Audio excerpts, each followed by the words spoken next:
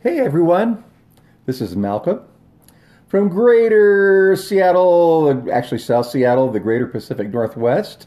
And oh my gosh, I got another beautiful day going today. Sitting here in my studio, I see blue sky and I see sunshine, and it looks awfully good. And I want you to know that I thank you so much for joining me today. Today I'm going to talk about Jimi Hendrix. When I was in high school, I was an absolute Hendrix fan. And because a friend of mine who drove at the time, and I was a little bit too young and too afraid to get a driver's license, I got to see some really cool shows. Thank you, Chuck, by the way. And I got to see Jimmy three times. I saw him in early 68. I saw him later in 68, and then I saw him in 70 at Sick Stadium, which was unfortunately just a couple months before he left us far too early. But when I saw him, and the later show in 68 was when he was really pretty much at his peak. And he was at the Seattle Center Coliseum, and they were on a slowly revolving stage, kind of giving everybody in the entire arena an opportunity to get a good view. And I'll tell you what, when he came out onto the stage, the police officers were struggling to hold the crowd back.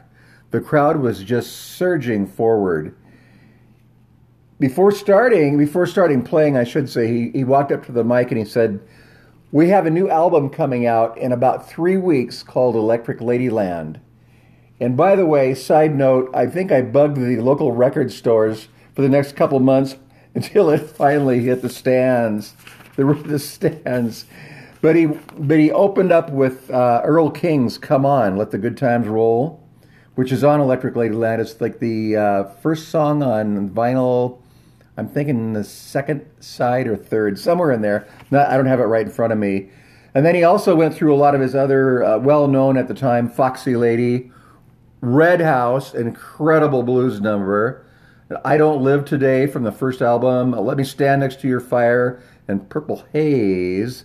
Then he ended with one we'd never heard before, so powerful, long version of "Voodoo Child." Brought the house down, ending the show with "Voodoo Child."